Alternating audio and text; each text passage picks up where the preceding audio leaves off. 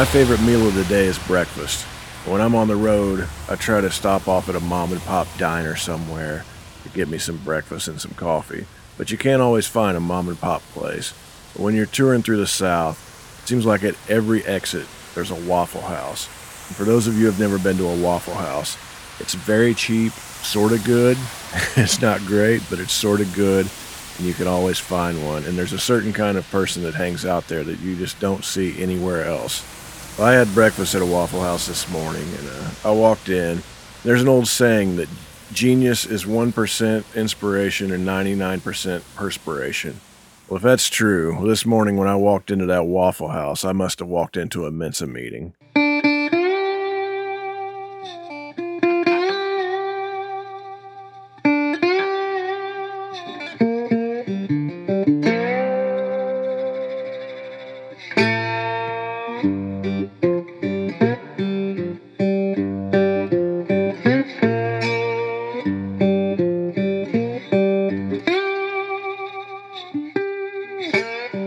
Hi friends, this is Otis Gibbs, and you're listening to Thanks for Giving a Damn. I'm sitting here in my living room in East Nashville, and I got my dog Russell sitting right next to me. This is a personal journal. This is a bit of an experiment. I like to say right up front that I haven't the slightest idea what I'm doing, but I decided to do it anyway. And this show was founded with the idea that there are only two people in art that matter.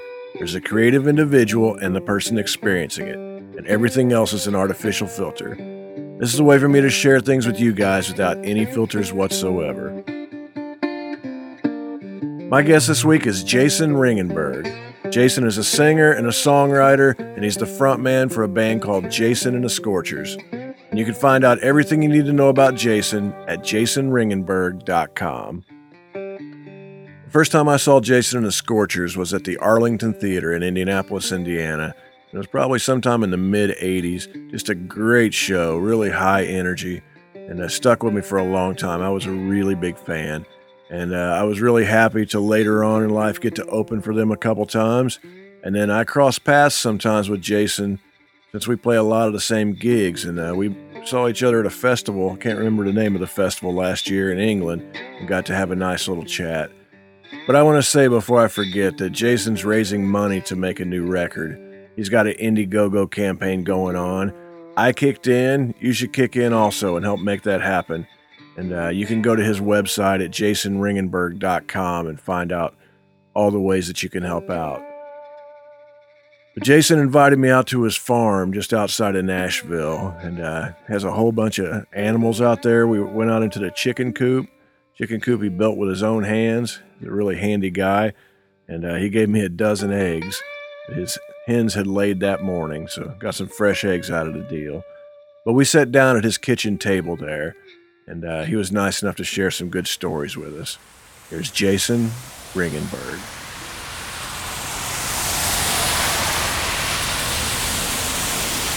I have a total Norman Rockwell sort of upbringing, like yourself. I grew up in the Midwest, Northern Illinois. My dad was a hog farmer. You know, it's been in this family for a couple generations. Small town. It was incredible, you know. A place called Sheffield, Illinois. And until I came out, the only thing they were famous for was there was a nuclear waste dump there. You know, that was about it, really. Although we did have a couple good basketball teams back in the 70s. You know, I see kids now, and wow, you know, they don't even have to mow the yard, you know? It's like their parents do everything. But when we were growing up, oh man, we worked. Like 8, 9 years old, we were out there with Dad every day that we weren't in school or doing sports. And we worked hard, you know, baling hay and cleaning out the hog houses, which was the worst. That's worse than it even sounds. You know, we had 1,000 hogs to take care of. There was always something to do. And it was hard work, hard physical work, hard mental work, really, too. You know, it was just, a lot of it was really disgusting work. Like, you know, you had to castrate hogs sometimes, you know, and you castrate 300 hogs, you know, in an afternoon, and that's, you know, you never forget it. You know, it scars you for life, you know. How old were you when you started doing that? 10 or 12. I didn't do the cutting, but, you know, we had to hold them. And I was a really small kid, very skinny. my brothers were big strapping farm boys, and I was sort of the skinny, wimpy guy, artistic type. And, but yeah, it didn't matter. I still had to be out there.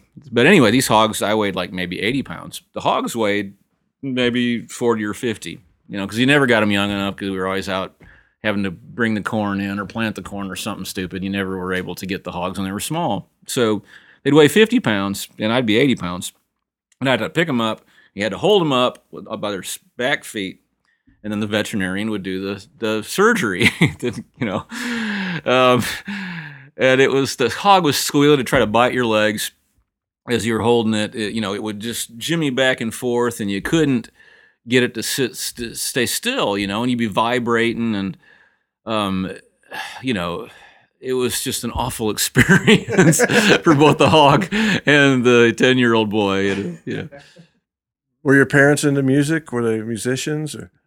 No, my people weren't. They were farm people, but my mom was an artistic person, and she just did things differently, and she had a way, and she liked music, and Dad liked to sing, but none of them were professional by any stretch. Well, my sister, I had older brothers and sisters, and they were 60s kids. They weren't really hippies, but they were kind of geared in that direction, especially my sister, one of my sisters. And she would like bring home a acoustic guitar and sing Bob Dylan songs and Peter, Paul, and Mary stuff and Blowing in the Wind and all that. And, talk about they were going to go on strike so the lettuce harvesters would get more money in California. She was that kind of, which was just mind-boggling for us back in Sheffield, like, wow, that's just like, she was like talking about meeting a Martian, But she would bring home all this cool stuff and records and albums, and that's where I sort of got into it. Wow, well, you're from the Midwest, so you were probably were as well, though you're much younger than I am. But oh yeah, we watched wrestling religiously, Saturday nights and Sunday mornings. Who was it? Dick the Bruiser, or who was the Crusher? Mad Dog Michon and the Butcher. They were brothers, and then the sort of little guy that always got beat. George Scrap Iron Kadaski. He'd always go up against these 500-pound evil guys, and he was the good guy, and he always got beat every time. I don't know how he ever, how he ever stayed in the business. But they would always introduce him as, and now first they'd do the evil guy first, and he was the Crusher who was beat, 42 people, and he killed 4 men, and he crushed the skull of one of these, his last opponent. And now his opponent is the very capable George Scrap Iron Kadaski. 2 wins, 84 losses. And the poor guy, and he'd always have this moment during the wrestling match where he would almost win, and we were pulling for him. We really wanted George Scrap Iron Kadaski to win a match, and we'd be trying. We'd actually be yelling, and screaming at the TV set, "Go, George, get him now!" And he'd almost be pinning him, and 1, 2, and then the Crusher or Mad Dog Michon would throw him off, and then he'd come back, and Mad Dog Michon would throw him over the ring and beat him to a pulp, and George would walk away defeated. Was the Crusher a bad guy in Illinois? He was a good guy in Indiana. I think I think you're right.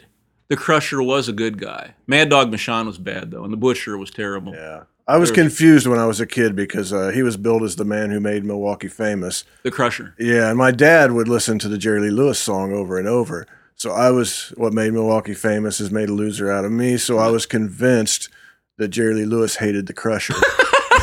That's fantastic. Let's see, and then from Indianapolis, who would have come over? Did Bobby Heenan ever make it? Bobby Heenan! Oh, he was so cool. He had the leisure suit. Yeah. He was a genius at management. Yeah, Bobby Heenan. Oh, golly, yeah, Bobby Heenan. He was from Indianapolis. And oh, yeah, there's something to be proud of right there. There you go. Your first exposure to how to make the entertainment business work. Bobby the Brain Heenan. Yeah, Bobby the Brain Heenan.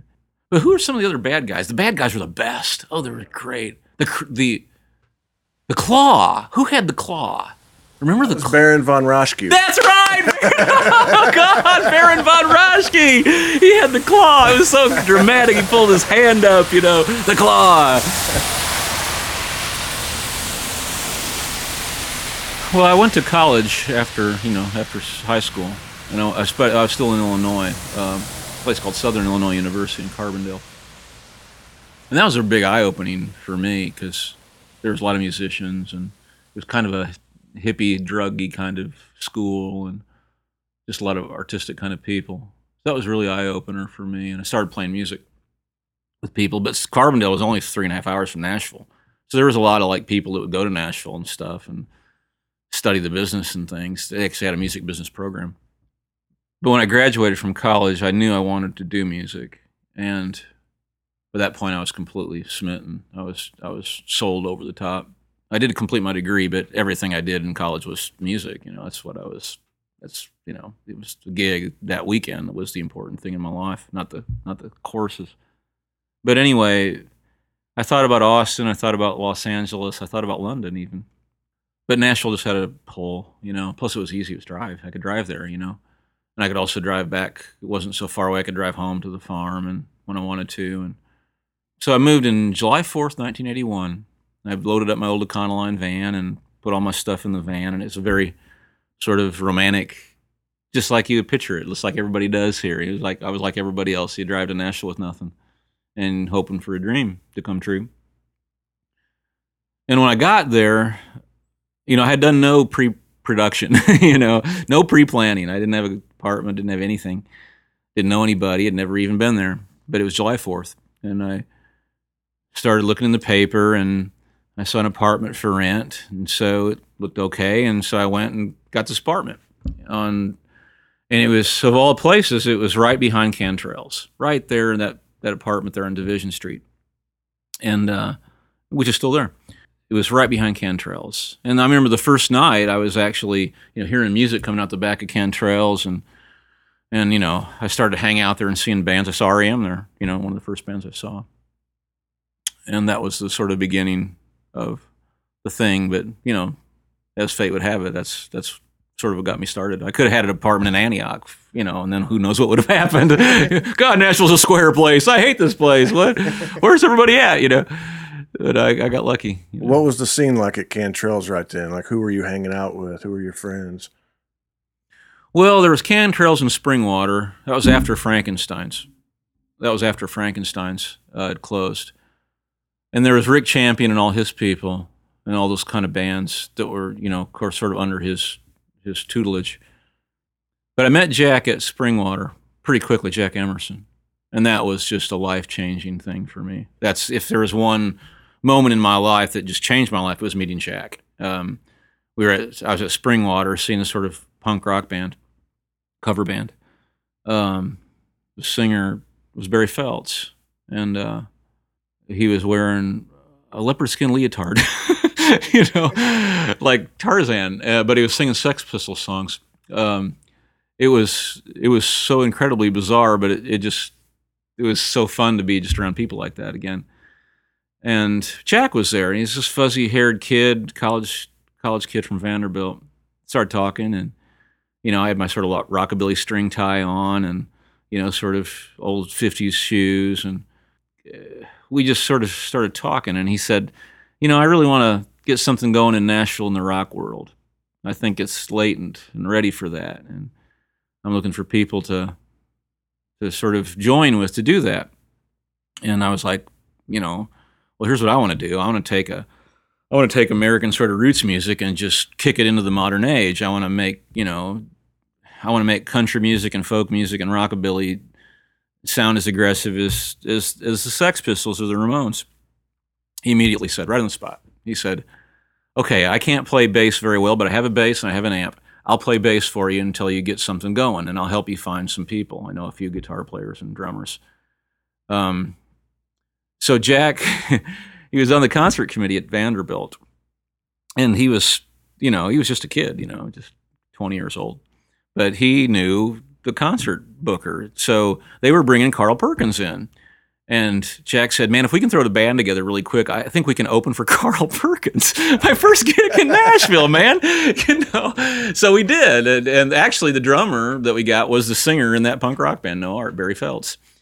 And then Jack had a lawyer friend who's a law school student. He played guitar.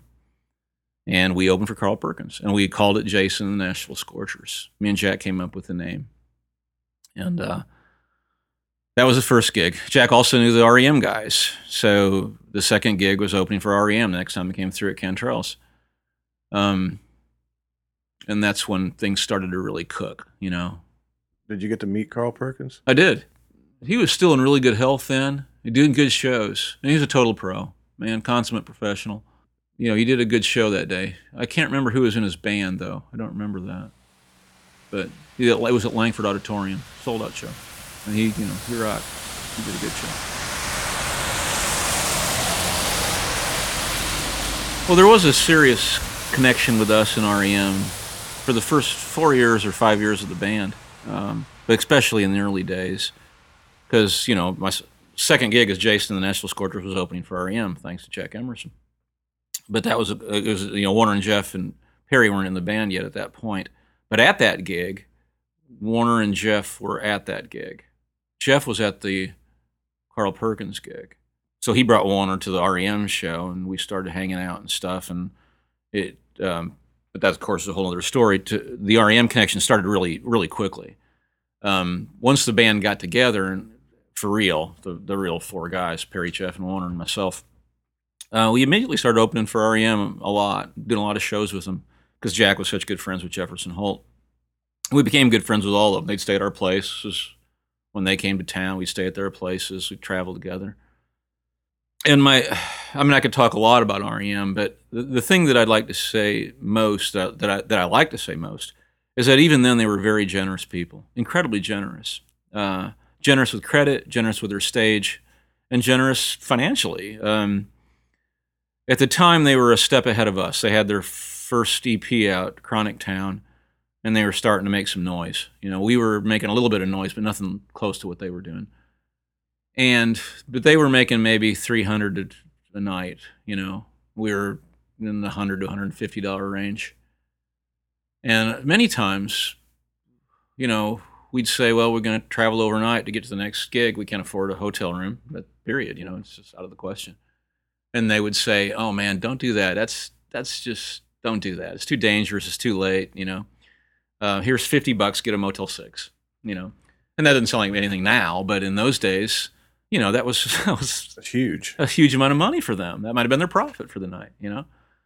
And they were that way all the time. And they'd always have us up playing, you know, at the end of the show. We'd all have a big jam. We'd do New York Dolls songs and, you know, whatever came to our minds. But they were just like that. They were very generous people. And it was exciting to be around them. Not only were we sort of exploding creatively, but they were too. So there's two really explosive bands at their sort of creative early point. And it was just a lot of fun. And incredibly decadent, you know. The towns weren't the same after the Scorchers and REM went through. It was a lot of fun. Early on, we did cross paths with a lot of folks, but the band made such an immediate impression because it was, you know, it's hard to imagine now because Nashville is such an entertainment capital. It's, you know, it really is Music City, but back in those days, it was a small scene. It was just basically a few country people who were selling 100,000 records and us, you know. It was a crazy, crazy place, wide open. And anyway, a lot of people would come to our shows that you would never think. Bill Golden from the Oak Ridge Boys was a big fan of Jason and the Scorchers, Nashville Scorchers at the time. He'd come on stage with us. He'd sing Jenny, Jenny, Jenny and whatever, old 50s songs. Emmy Lou used to come and see us, Rodney Crowell. You know, just folks like that. Cash never came to a show, but he was aware of us, and I met him once at a party. We talked for a while. You tell me about that, meeting him? It was in the 82 or 3. Maybe 4, 83 or 4. And it was probably a low point for Johnny, I think, you know, and I got the feeling he wasn't particularly happy at this party, you know, but he was aware of us, and that was cool. And that made me feel, but it was, in those days, Johnny Cash was not considered cool, you know, understand. He was considered pretty square, and a lot of people in our world made fun of him, but I never did. I always thought Cash was pretty cool. And it was, you know, I knew then it was an honor to meet him. But the only time I really met him first, firsthand in those days. Of course, as we became bigger, then we met people all the time. But in those days, meeting someone was a really big event. Did you ever play with the Replacements? We were friends with the Replacements. I think we may have done a show or two with them, but not as many as you would think.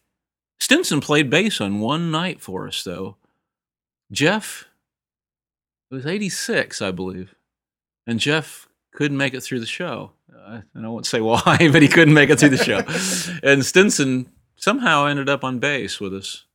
It was god awful. It was horrible, but he did the best he could. Don't misunderstand me, but it was he didn't know the songs. It could be argued he might not have known some of the Replacements. It could easily be argued, yes. But yeah, we were in the same circuit, but we didn't play as much with them as you would think. But yeah, we all knew each other, and I think Jeff knew him better than I did. Jeff actually hung out and partied with him and all that.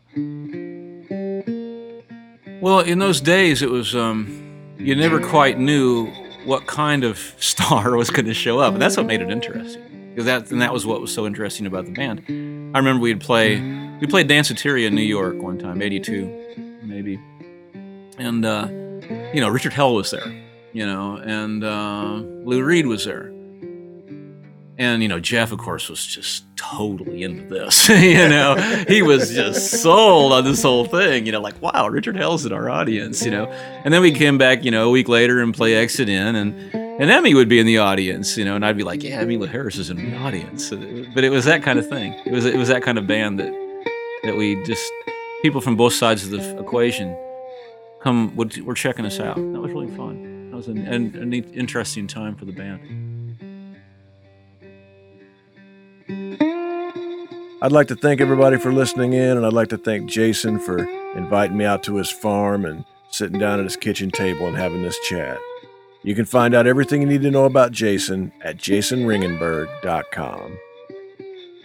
If you'd like to help support this show, just go to otisgibbs.com and you can pick up a CD, a t-shirt, you can download any record I've ever made, you can buy one of my photographic prints, you can buy one of Amy's records, you can buy one of Amy's children's books. Anything that you buy, we'll mail from our living room to yours, and we'll even put a little thank you note. If you'd like to help out but you're a little short on cash, just go to iTunes and leave us a 5-star review. Leave a comment. Subscribe while you're there, and you'll get a brand new episode free every Wednesday. But if you enjoy this show, or you enjoy my music, or you enjoy Amy's music, please take the time to tell a friend and help us spread the word. And if you'd like to send us a message, we'd love to hear from you. Just send it to info@otisgibbs.com. I'm Otis Gibbs. Thanks for giving a damn.